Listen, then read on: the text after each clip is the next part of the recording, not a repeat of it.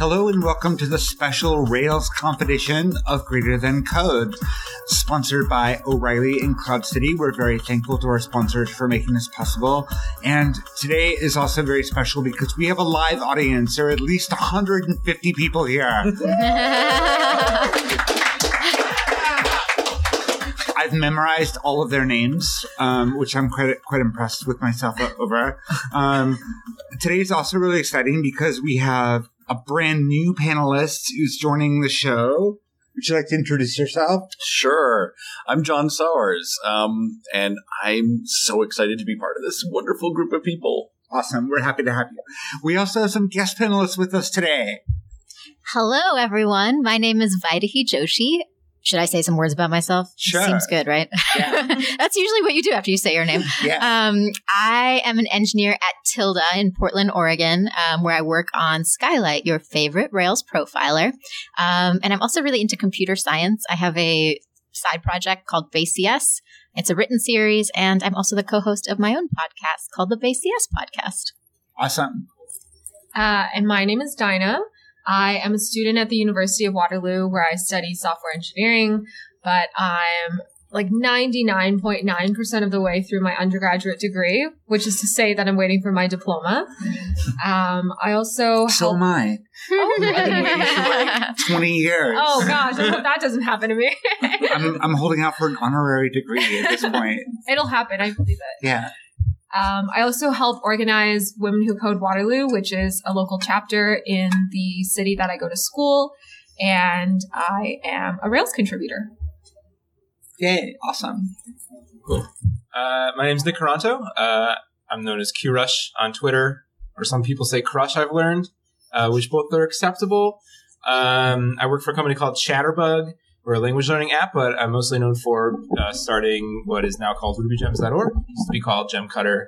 And I've been involved with Ruby and open source for a number of years, and I'm just getting back into it. I'm so excited to see everyone. So excited about open source in general, and really happy and passionate at this conference after being involved for almost a decade now. It's so amazing to see everyone happy and pumped.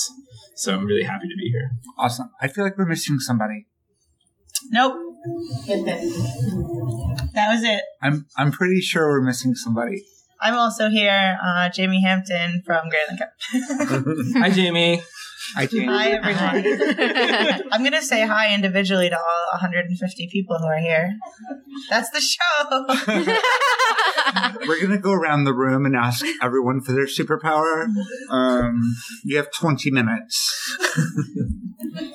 So we thought we'd do something a little different today because we don't have a guest. And we thought about we could take questions from the audience, or we could do this or that. And what we settled on is we want to talk about, and it's kind of like it hits to the core premise of the show. We want to talk about our relationship to our code. And if you know me at all, you know I'm going to rant about the meritocracy a little bit, so stay tuned for that. But as developers, the primary way that we're measured, that our worth is measured, unfortunately, in our late capitalist society, is our output, the code that we write. And a lot of us have emotional connections to our code, which is understandable because writing code can be a very personal and emotional experience.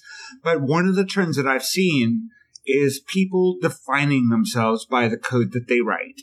And that strikes me as really, really unhealthy. Maybe fellow panelists disagree with this. I'd love to have a discussion around it. So maybe we get started off by saying, what is your relationship to the code that you write? How do you feel about it? Everyone's looking at me. I guess I have to go first. I was looking at Nick because he made a noise. Oh, okay. I make noises, so I apologize to the future editors of this. It's okay. I'm over. Thank you to Mandy for editing my noises. I feel like I'm always overly emotional about everything that I've created because it's a work of creation. It's something that you put your heart into, and if you care about this craft, and if you care about how others will read the thing that you wrote, which we all know it's read more than it's wrote, and it's you just pour so much of yourself out, and it's very hard for me personally to be okay, no, this is actually we need to treat it as this objective thing. but fundamentally it's a subjective thing that you're writing. Yeah. So I have a lot of trouble with that separation of the objective and subjective, especially when it's a thing that you actually write, like words. I agree. I feel like I get attached to especially when I was newer in the industry and newer at writing code, I got very attached to the code that I wrote, and I felt I had a really hard time deleting any lines of code that I wrote. I got very emotional about like, no, I worked on this. We have to keep it, which is unhealthy. I actually got in trouble one time when I was still in college because I was working on a project and I had written a block of code and tested it and it worked, but it was kind of like messy. And I was like, I think I might be able to do this better, but I'm going to keep it because I just need to keep it. And maybe my new one won't work and I want to go back to it. So I commented out the first block and then I wrote a better block. And I left it in, and I never took it out, and I turned it in. And I got pinged for, my professor thought I was plagiarizing, because he's like, you have this commented out code that doesn't do anything. You obviously copied and pasted this. And I was like, no, I'm just like very neurotic. And when I first started in industry, I felt the same way about deleting code. And in the past maybe 6 months or a year or so, I've found that I've started to really like tearing out code. I've started to realize that it feels really good to be like, we don't need any of this anymore. Goodbye, goodbye, goodbye. And so I feel like that's like my character development is happening. Yeah, I think one of the things I really have gotten around to, it took a while, is the versions that I'm attached to that end up changing are the ones that I will go back to later after I have either had like code review or iterations on it. And then I'm like, I know I was emotionally attached to this then, but now that I'm looking at it, I'm like, oh, this actually is a great like diary of what I learned in the process of working on this feature or learning this new language or trying to implement this thing. And that actually makes me less invested and emotionally connected to the code, but more the learning process that went into it. Because down the road, like if you end up abandoning that language or you work at a different company where you're never going to use that framework, it honestly, like, whatever, you're not going to like use the same lines of code, but the things you learn in that process, like a concept like functional programming techniques or how to refactor things or how to extract things, like learning those things, getting emotionally attached to the process of learning those things are the things that I feel are maybe more healthy than the lines of code and the implementation details themselves. Yeah, I invented a joke that about 500 other programmers also invented. I thought I was being clever, and no. This was at a talk several years ago about refactoring, and I talked about like doing git blame on the code and finding that it was your own code, and like the joke is that you feel bad and you're like, oh my God, I was such an idiot. But to your point, it demonstrates that you're learning and growing. Mm-hmm. And it is a snapshot of a moment in time. It's not your identity, but it's a reflection of who you are at a certain point in time. Yeah. And so it is a record, like, kind of where you've been.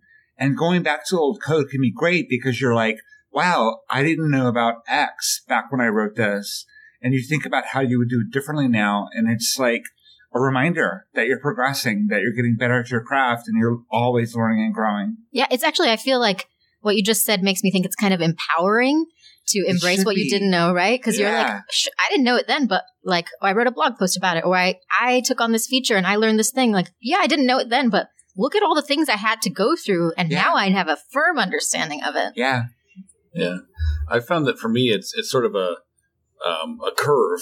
So like the more recently the code was written, the more I'm attached to it. And then after probably a year or so, it's sort of down to zero. And I'm like, it could have been anyone. I don't care. I'll tear it out. But when it's more recent, especially if you'd spent a lot of work on it, I definitely get attached. And I had an experience where, 3 months prior, I had sort of rewritten this whole thing and put a sort of a new feature in. And then a developer came along after it had gone into production and sort of avoided most of what I'd done and rewrote this whole other section. And I was like, oh, I was really pissed for like a week because I was like, oh man, I just put that out there. But what I had done was written this whole thing in isolation and not gotten any input from the rest of the team about what the needs were going to be. So it didn't do what he needed to do. So of course he rewrote it. And once I realized that, I was like, oh yeah, well, we're better off now. So I knew I was being weirdly reacting to it. So I didn't talk to him about it. I was just like, I'm going to let this settle down, and like, there's nothing to do about this. I just have to deal with it. I think that's so true. And it's not just with your coworkers. Like when I'm thinking too hard about like, this is the code I'm writing and it's my code, like I'm not thinking about the people who are going to use my software either. So when, my CS team or whatever comes back and says like, this is what the customer wants, and I'm like, well, that's not what I wrote. And I'm like, then they should want something different. And it's like, no, I should have written something different. And it makes, if you're too attached to it, it makes it really hard to be like, okay, well, this was wrong. And unfortunately, I sunk a little bit of time into it, but I have to just do my best now to fix it. And I think John brought up an interesting point, and that is the code we're most attached to is probably the code we wrote in isolation. And software, though, like, good software comes from collaboration, and it's a matter of like people working together and coming together to solve a problem. And if you're emotionally attached to the bit of it that you wrote, you're actually excluding other people from participating in that creative process. And if you're letting your ego get in the way and so strongly identifying with your code, you're preventing that collaboration from happening, and your code quality is going to suffer as a result. Yeah, that's a great point. I think it's interesting that a lot of you mentioned attachment, because I almost feel like the opposite about my code sometimes, like sort of shy and ashamed of it in a way, which is like really sad, because I think a lot of people do start to see writing code as more of an artistic thing. There's not necessarily like a right way to do it, but there is a preferred way to do it depending on what company you are at or what language you're working in, things like that. And similar to this idea of code being art, I think art is never really done. I know that when I'm working on like a piece of writing, whether that's an essay or poetry, I have to time box myself if there's a deadline, because I'm just going to keep working on it until the very last minute. And I'm not even necessarily making it better. I'm just making it different.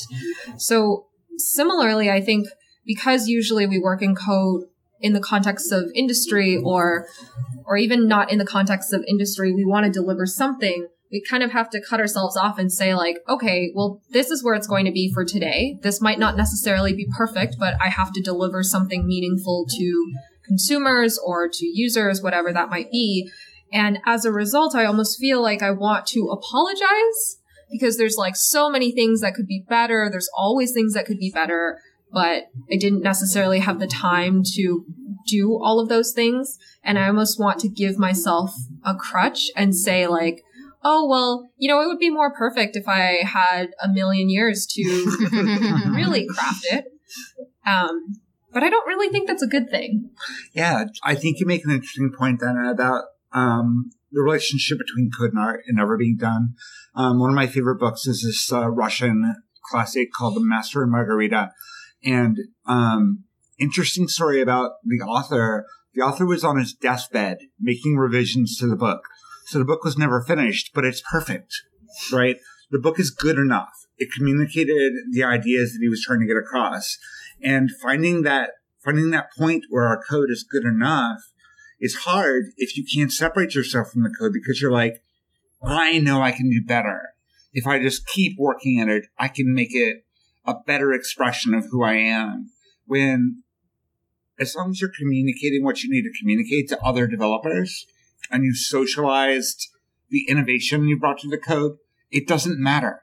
Like beyond a certain point, it doesn't matter anymore. Mm-hmm. Yeah, absolutely. And I think one of the issues that comes up when I am a little bit too, what is the word here? Just like critical of my own code is almost like I jump at the opportunity for someone that I perceive to be more experienced or just a better developer in general. Like I want them to evacuate whatever I've written for their interpretation of it, even if sometimes their interpretation isn't necessarily better. I almost just want to trust them because they seem like they know what they're doing. Like they carry an air of confidence that maybe I don't carry around the code that I've written. I can tell you, after 24 years of developing software, you always feel that someone else knows better. Oh, yeah. And you always doubt yourself. So be prepared for that. I don't think they teach that in boot camps or in colleges, but like you're always going to feel like your code isn't good enough, and you're always going to feel like there's someone who's better at it, and you're always going to devalue your own work. It really, you have confidence is hard to come by, and a lot of people have swagger, but they don't have confidence. I think we're starting to like circle around this issue. A couple people have mentioned things that have made me think of it, of code review and how having like different types of relationships with your code, like code review will feel very different. Because I think if you are feeling very emotionally attached to something, then someone coming in and earnestly trying to help you make it better can feel like an attack on you personally, and it makes it really hard to do constructive code review.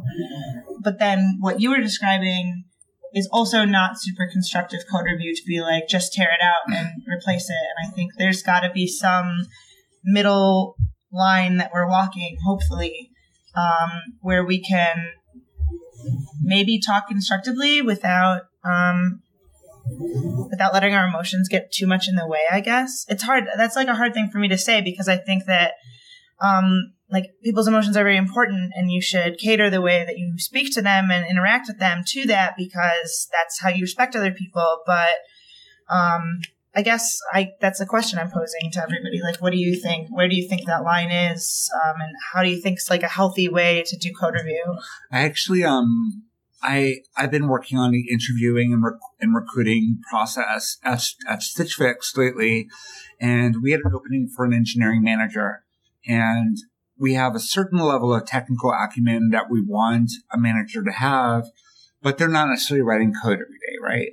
Mm-hmm. We were putting all of our candidates through the same take-home coding exercise, and what I realized that we should actually be doing, and this is part of my strategy for like evaluating people as in terms of how well they would fit in with our values, as opposed to like technical skills that they had. I designed a code review exercise. So the scenario is that an early career developer has been asked to extract a service, and this is their best effort. And you are going to do a code review on their code. And that lets us see, like, how compassionate is the person? Are they making valid critiques, but couching them in a way that's not going to make the person defensive? Are they good at technical communication? And also there's some obvious, like, errors that they can point out. But it's on all of us to be compassionate in our code reviews, because people do have those emotions attached to it, for better or for worse. And it doesn't take that much more effort to be compassionate. It really doesn't. I really love that idea. That's such a fantastic idea. Because it's interesting when you were mentioning the idea of like newer people in the industry thinking that someone else has more experience, because I've definitely been in code review situations where the person whose code I'm reviewing has years more experience, and I'm like, oh, I'm like a mid-level engineer and I know things, so I'm asking legitimate questions because I'm curious. And because of their own attachment, instead of taking it as an opportunity to be like, oh, actually, so my reasoning for making this choice technically was this, it can very easily swing towards, oh, this is just the way I've done, this is what you do, and then shut down, right? And it's like that's such a great opportunity to see, like, can you take critical feedback from others, but also can you like compassionately explain your reasons and like care about the code you're writing, but also see like and have room for have an open mind to be able to change it, because as you mentioned before, like it's a collaborative thing, and code reviews should be collaborative because the code base is going to be touched by everyone. Yeah, like the code you write shouldn't be in isolation, and the code you're reading is not going to be just yours either. Mm-hmm. And I think if there could be like a tone set with code reviews where it's like, this is actually like a collaborative thing we care about.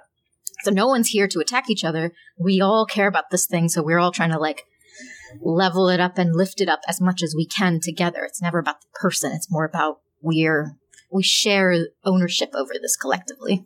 And I think the problem is that a lot of people have been in situations in the past where people are trying to attack them. And because that's happened to them, you're like coming from this place of defensiveness from the offset sometimes. Yeah, I mean, I love that idea. And I think it seems like that would apply to even down to juniors to see how their compassion is working with other people. But I find myself actually preemptively indicating my willingness to take input when I put PRs out. I'll say, hey, this is a thing I came up with, and sort of actively soliciting if you think this is the wrong way of going, and like saying, I'm okay with you saying, like we have to re-architect this whole thing, not just point out that the semicolons are wrong. Yeah. And that comes down to trust, right? Yeah. Yeah. I definitely trust my team very deeply. So I'm able to say, bring it. And know it's going to be good. And they probably trust you based on all of your PRs and the tone that you set of like, I'm open to it. They probably trust that if I ask a question, I'm not going to be like criticized or be told I'm too stupid to understand. Like I can ask a question knowing that I will get a compassionate answer. And like, I'm not going to be felt made little by asking that. So Nick, you've done a lot of open source work, and I'm curious how all of this translates to the open source world. I think that a lot of like large and successful open source projects. Of course, anyone can open source anything, but like the big ones, they seem to have names attached to them. They seem to have egos attached to them. And do you think it's more prevalent in open source for people to have this like, my code is who I am and don't you dare criticize it kind of attitude? Yeah, I think that's definitely a component. I think it's very easy to tell when someone has kind of internalized humility as like a core value that they work with, or they don't. And it's like super obvious. And like what I've recognized, I think one thing that's made a huge dent on this is obviously the contributor covenant and like having a set level of like, okay, this is the baseline. Like we're not going to tolerate personal attacks. If there's a discussion in our disagreement, here's how we're going to handle it. And like, I feel like a few years ago, there wasn't a language to talk about this kind of stuff. Yeah. And it's gotten better over time. Mm-hmm. The thing that I've been just stepping back a bit, it's still related to this, like to how we deal with interactions, especially with pull requests, is that sometimes I feel like I overanalyze the small parts of these day-to-day interactions. And these are things that we look at every day, such as like, okay, when I approve versus request changes, which that's so little. That's literally one little radio box, but you get to see a big red X next to all that stuff you just did. Yeah. Or like, instead of saying like, okay, hey, you must change this line to be in the way that I want it to, instead of being like, why did you phrase it that way? Or like, I would use like all this other stuff as this. Here's an example. Like, I've been trying to look at those, like the small interactions, and those obviously apply at a more bigger open source scale as well. You just gave me a great idea, and I can't ask GitHub to do this because I'm a persona non grata. But maybe instead of the big red X, if you request changes, there could be a dialogue bubble. Yeah, I'm not a fan of that X. There's something about everything else about the pull request process is like so great. We're working together, and it's like, nope, you cannot do this. Yeah, like. Yes. Because if you're requesting changes, you are opening a dialogue. Right? If you're doing it right. Correct. Yeah. It's just so weird how just like the tiniest little interactions can actually spawn, like, especially if you're not face to face with that person. And that could be like, oh, they're upset with me. Something's up. Like, those little things I think matter a lot more, especially when we just kind of gloss by them a lot. And especially, I think, we encourage early career developers to get involved in open source. And then we're exposing them to these like really difficult emotional situations. And, we're drumming this idea of meritocracy where, your worth is directly tied to the code that you're writing. And that's putting a lot of pressure on people. And it also puts pressure on the maintainer to say like, well, this code could be better, but I don't want to hurt this person's feelings. They're a first-time contributor. I'll accept that. And instead of the dialogue, we end up with walking on eggshells around each other. Yeah. That's a great point. I didn't think about it going the other way and accepting code that you wouldn't have. That's interesting. Yeah, I think I guess one thing I would add about open source pull requests are you can establish like a really great working relationship with other maintainers, especially if you're a frequent contributor. And then if you happen to work on a pull request that for some reason is maybe a little bit more higher profile, like if it's one of the main headlining changes in the next release of Rails, for example, like a bunch of people will just descend on that pull request and make comments, even if they've never really looked at Rails internals before.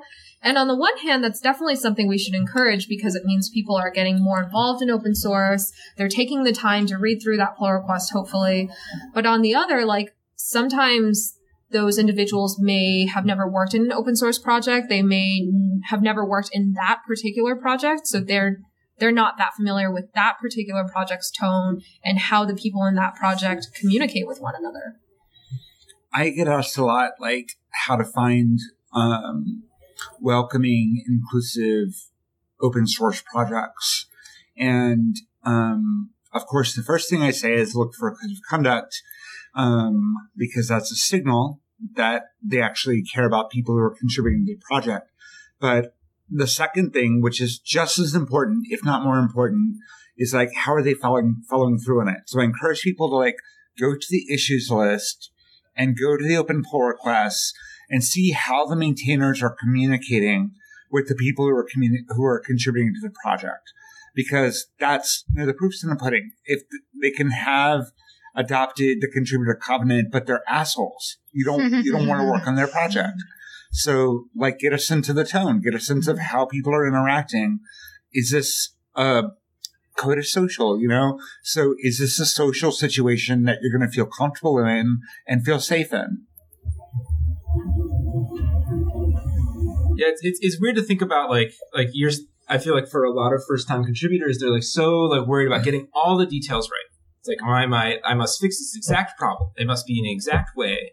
But like you're dropped into this situation where everyone else is like, whoa, like there's a potential threat of like, okay, this might not this might open up a patch, or this might open up a hole for security. This might not do what it's intended to do. Like there's all this risk from either side, and like just the fact that this is just one component of it that like people didn't consider for the longest time of like, how do we work together in a way that is like human?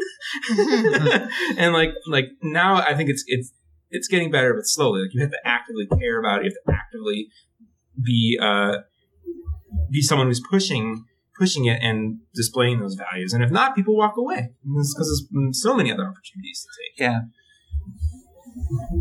So it's interesting to me in general that like in open source doesn't work unless you have contributors. And everyone's working on stuff because they care about it and because they want to be a part of it. And it doesn't work if you don't have that. So it's hard to understand why you would want to be hostile to those people. Because you need that. Right.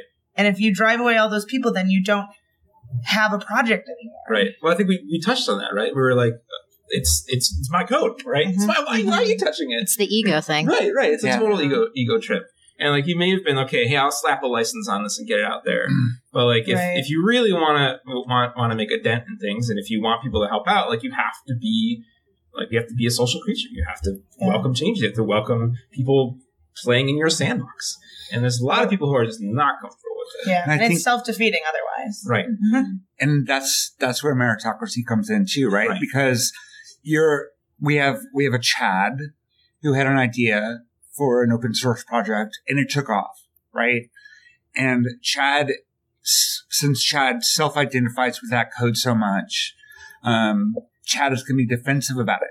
And Chad is going to be like, I am successful because I am the best person, because my code is the best. And there's like this elitist attitude that Chad might develop that will be off-putting to other people, but maybe Chad gets paid by his employer to do open source. And so a toxic project like gains a foothold. Right. Mm-hmm. I think this touches on another point that I don't think open source projects do. And I think like this is related, wherein that it is an act of creativity and of, I think, a valid open source way to just kind of, here's the code and then I'm done now. Like it's out there. And like, we don't have a way currently of saying like, and this has been true for, especially in the Ruby community for years, such that like, okay, here's my gem, here's my code, I'm done with this. And like typically you'll get people coming back that are entering the project years later and being like, I use this now. My whole business is dependent on this. And now like you get like, especially if you're a maintainer, you get an email. It's like, why aren't you around, you jerk? Like, Yeah. and like this life cycle is not something that we consider. We consider a lot about like the getting into a project, but we don't consider the other side of it or just the creative act of like, you're willing and able to give it up, but you don't have the time to help grow that. And hopefully you have the wherewithal to be, I will give it to someone else, and then they will grow it. But a lot of times we don't think about the entire life cycle. I'd be curious if others have thoughts on this life cycle. I feel like everyone's hit that dead project before and wondered how to deal with it. Yeah. I just feel like it would be so rude if someone emailed a maintainer and was like, why doesn't this have updates? Like, you're using free software. Come on, man. What's with that sense of entitlement? Yeah, I was going to say, it turns out that, like, people are entitled about all sorts of things in life. Yeah. I mean, I think it's a little bit a reflection on the creative process too, right? Like where, if you talk to writers, the first book or, blogging or any type of content creation, like starting off, you're like, no one's going to read this. What if no one reads this? What if no one cares? And then people start to care and then they have demands. And now you're like, oh my God, they're demands. Oh my God, now everyone cares. Now I have to meet all these like qualifications and expectations. And it's like, it is the same problem. It's the other side of the coin, basically. And I think it's with all creative pursuits, but I think in open source, it manifests itself in a maybe not always productive way. Yeah, totally. But I have a question that I don't know if we touched upon it yet. This has happened to me at least once before where I have worked on code that I felt emotionally attached to, but also other people had worked on. And I was like, it's not just mine. Like we've worked on it and we all feel really good about it. And it was for a product. And that it never saw the light of day. It was completely killed. And I'm curious to know if you ever worked on features or maybe even in open source where you have put in so much love and effort into something and it's kind of the opposite of what you were saying, Jamie, where you don't even get to show it to anyone and it's just dead. And how do you deal with how do you deal with the reality of that? Number one, and two, the emotional, I guess, baggage that you have to deal with that nobody necessarily else on the team might understand. I think it ties into something we touched on earlier, actually.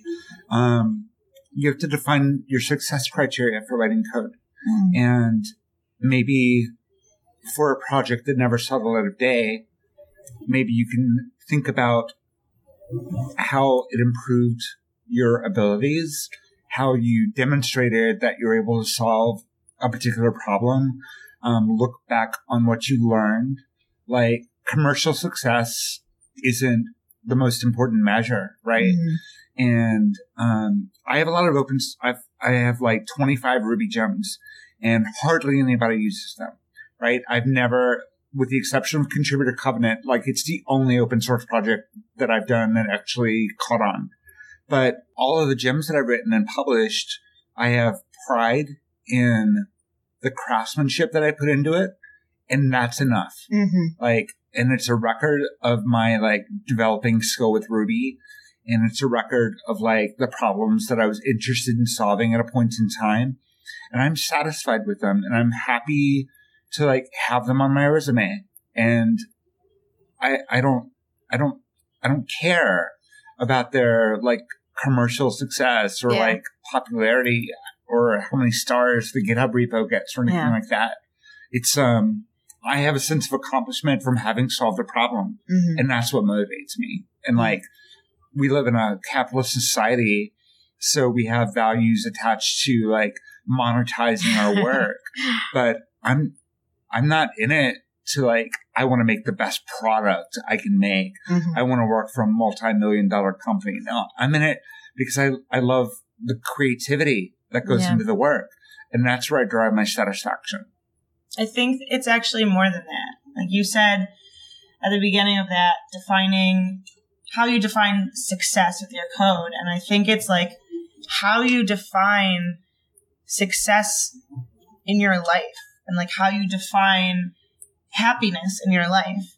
And if your work can be part of your overall success and happiness, then that's really great. And that's a privilege because it's not the case for a lot of people. But, you know, if there are other things in your life other than your work that bring you success and satisfaction and happiness, at the end of the day, like, we do tech for our jobs and maybe we also do tech for our hobbies, but it's not the only thing. Hopefully it's not the only thing that's happening in our entire lives as a person. Are you saying, Jamie, that we don't have to spend 100% of our waking hours writing code in order to be successful? It's a crazy idea, but I just thought of it right now. Wow. This is life-changing. I actually did a talk recently, just last month, about something very closely related, which is when you get stuck on those horrible long bug hunts where you think it's going to be a half hour and it's 2-3 days a week or whatever. And those usually feel really, really horrible just because you think, I wasted so much time. I didn't get my sprint done, like all those things.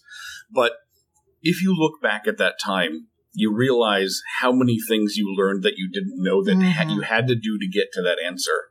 And you learned a ton of things that got you to the answer. You also learned a ton of things that didn't solve your problem, but that you know now. Like you read a million blog posts and Stack Overflow and all these things, and now those extra seeds of information are in your head. And so trying to look back and see that value there makes it feel a ton better. I like that. It's like intense, mandatory learning. Yeah. So fun. Oh, crap. It's 10:25. I better learn something. Quick.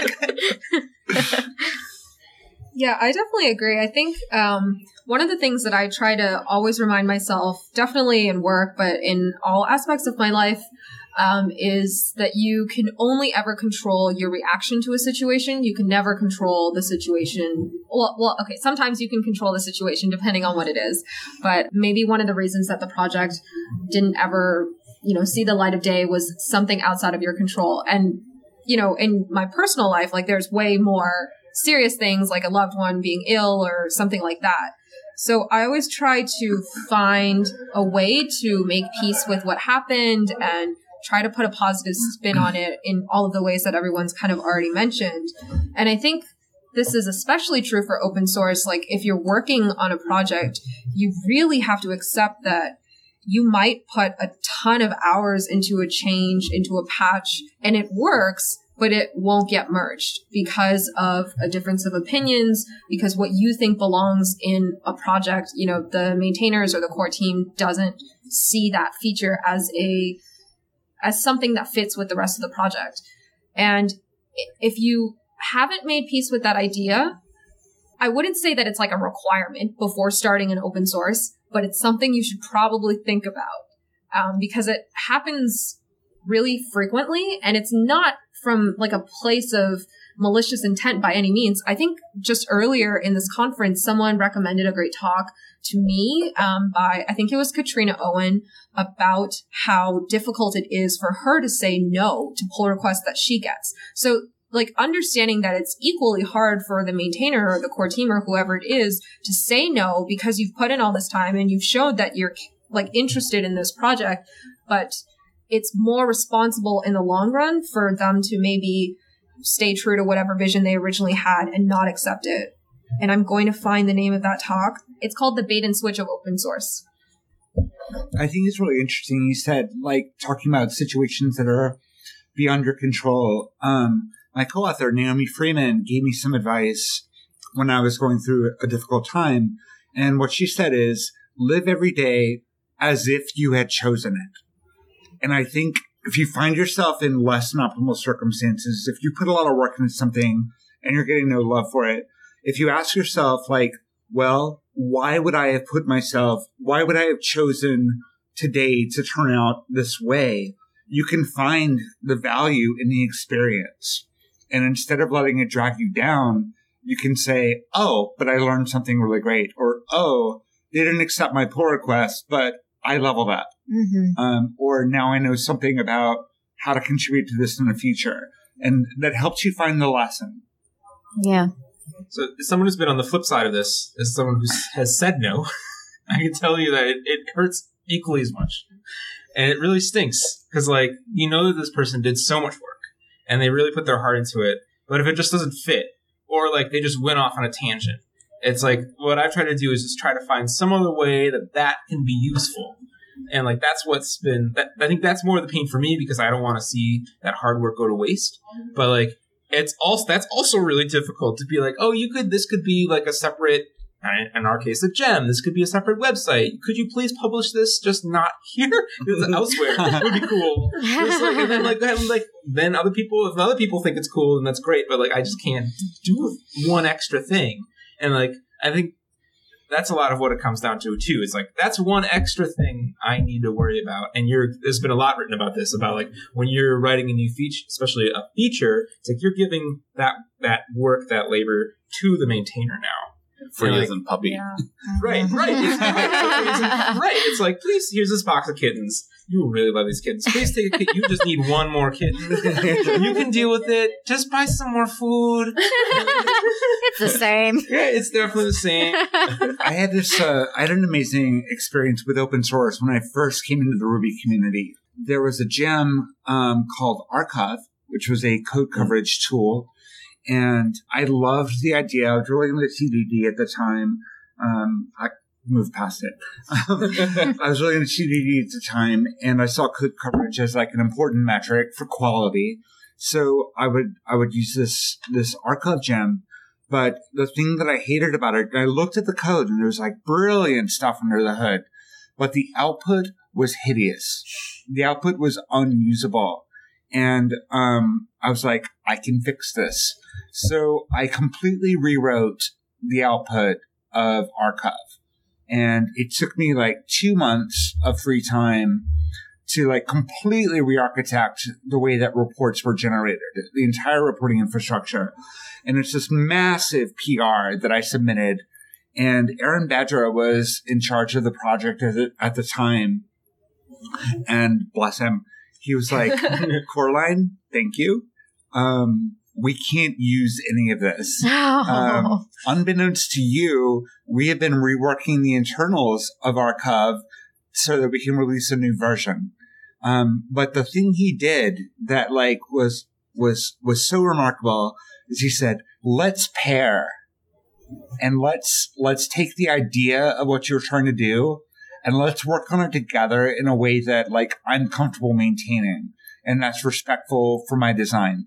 And that was so amazing. That was such an amazing experience. And now, of course, the tool is SimpleCov, and SimpleCov does all the things that I added to Archive, which is like my idea lived. Uncredited, but my idea lived. But yeah, that was such an amazing open source experience. And that could have gone so wrong. And that could have like poisoned me in terms of like my expectations for working with open source projects in the future. Just the compassion that was demonstrated there was remarkable and was so welcome.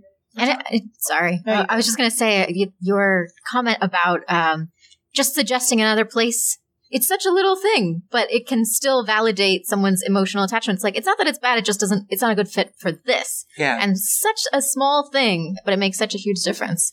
And again, like I said earlier, it's not hard to be compassionate. Yeah. You just have to wait a beat. You have to give your heart a second to catch up with your mouth.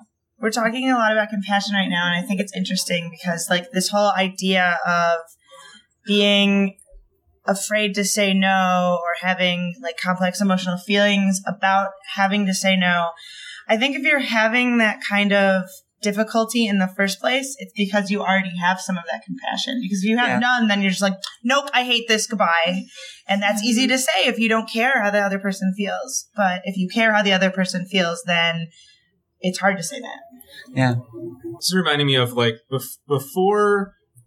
earlier in the open source world, there was this term of a fork.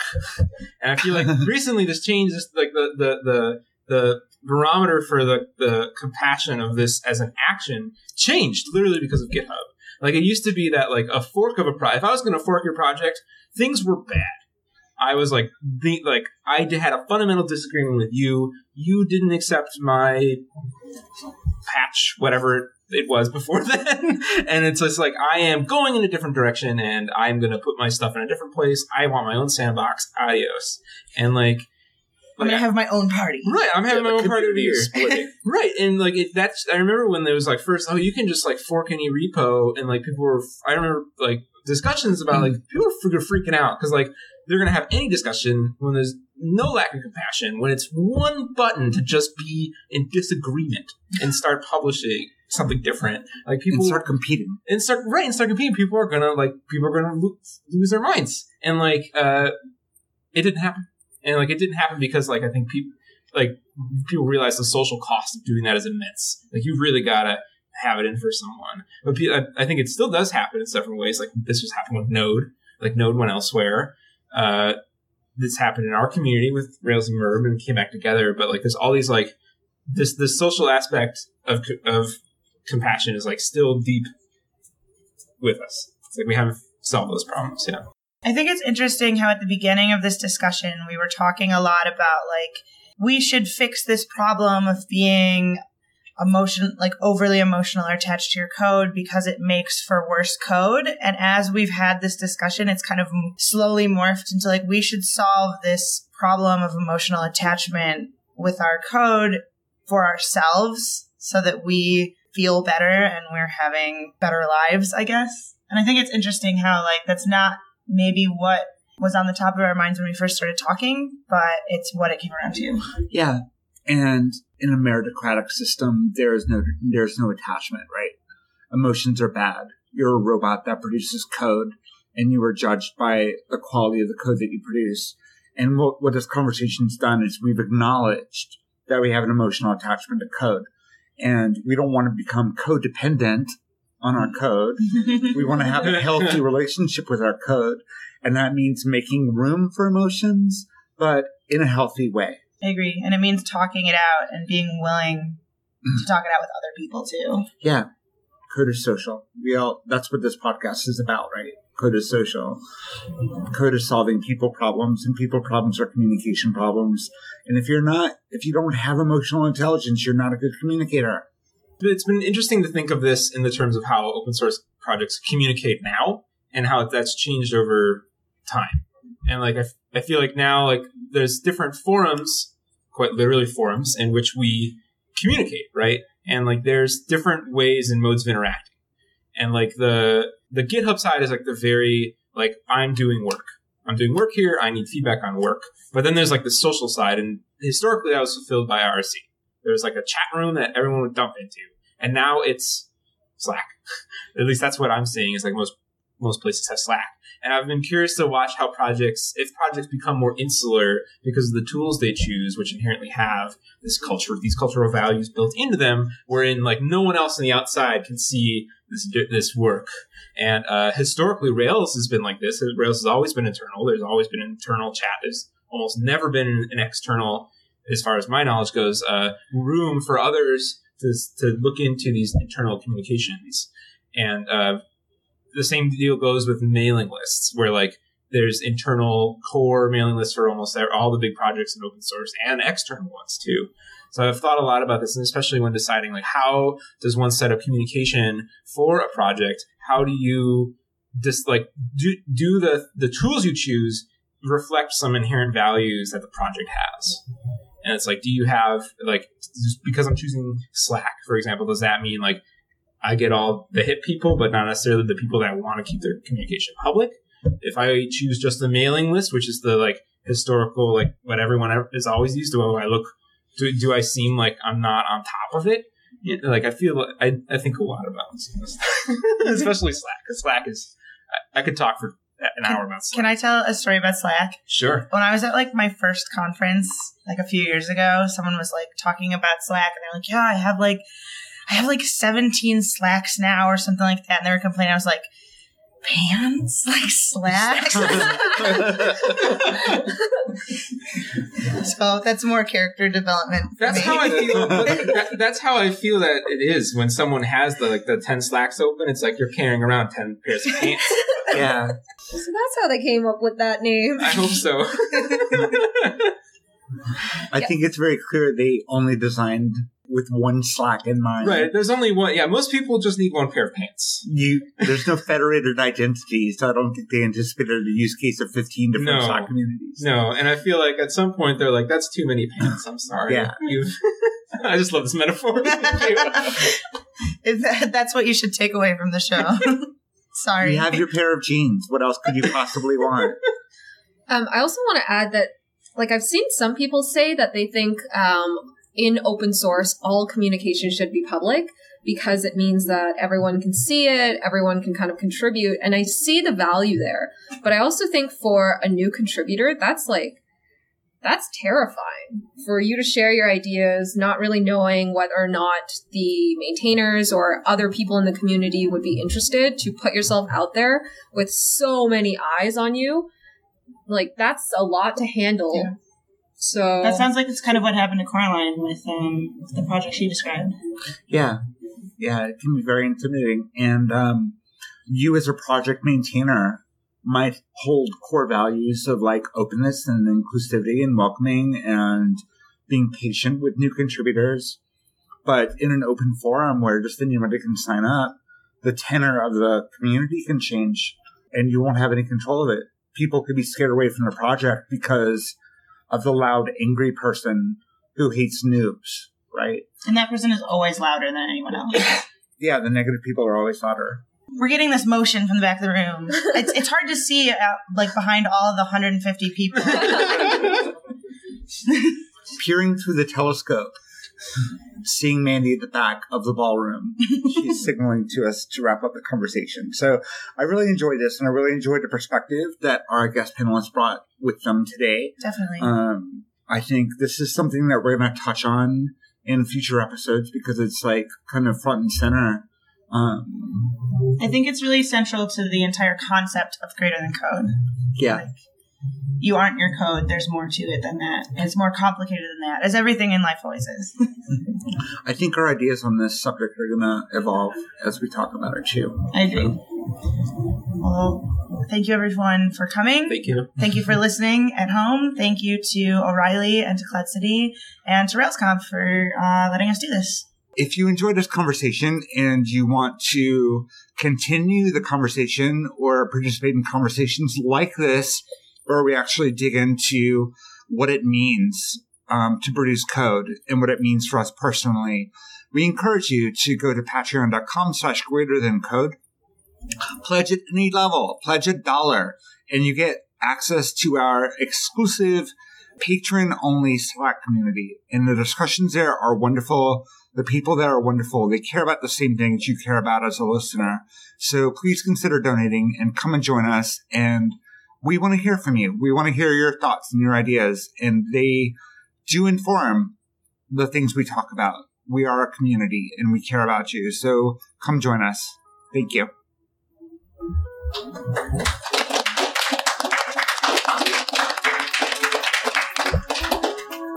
That was so much fun. It was really fun. Thank you.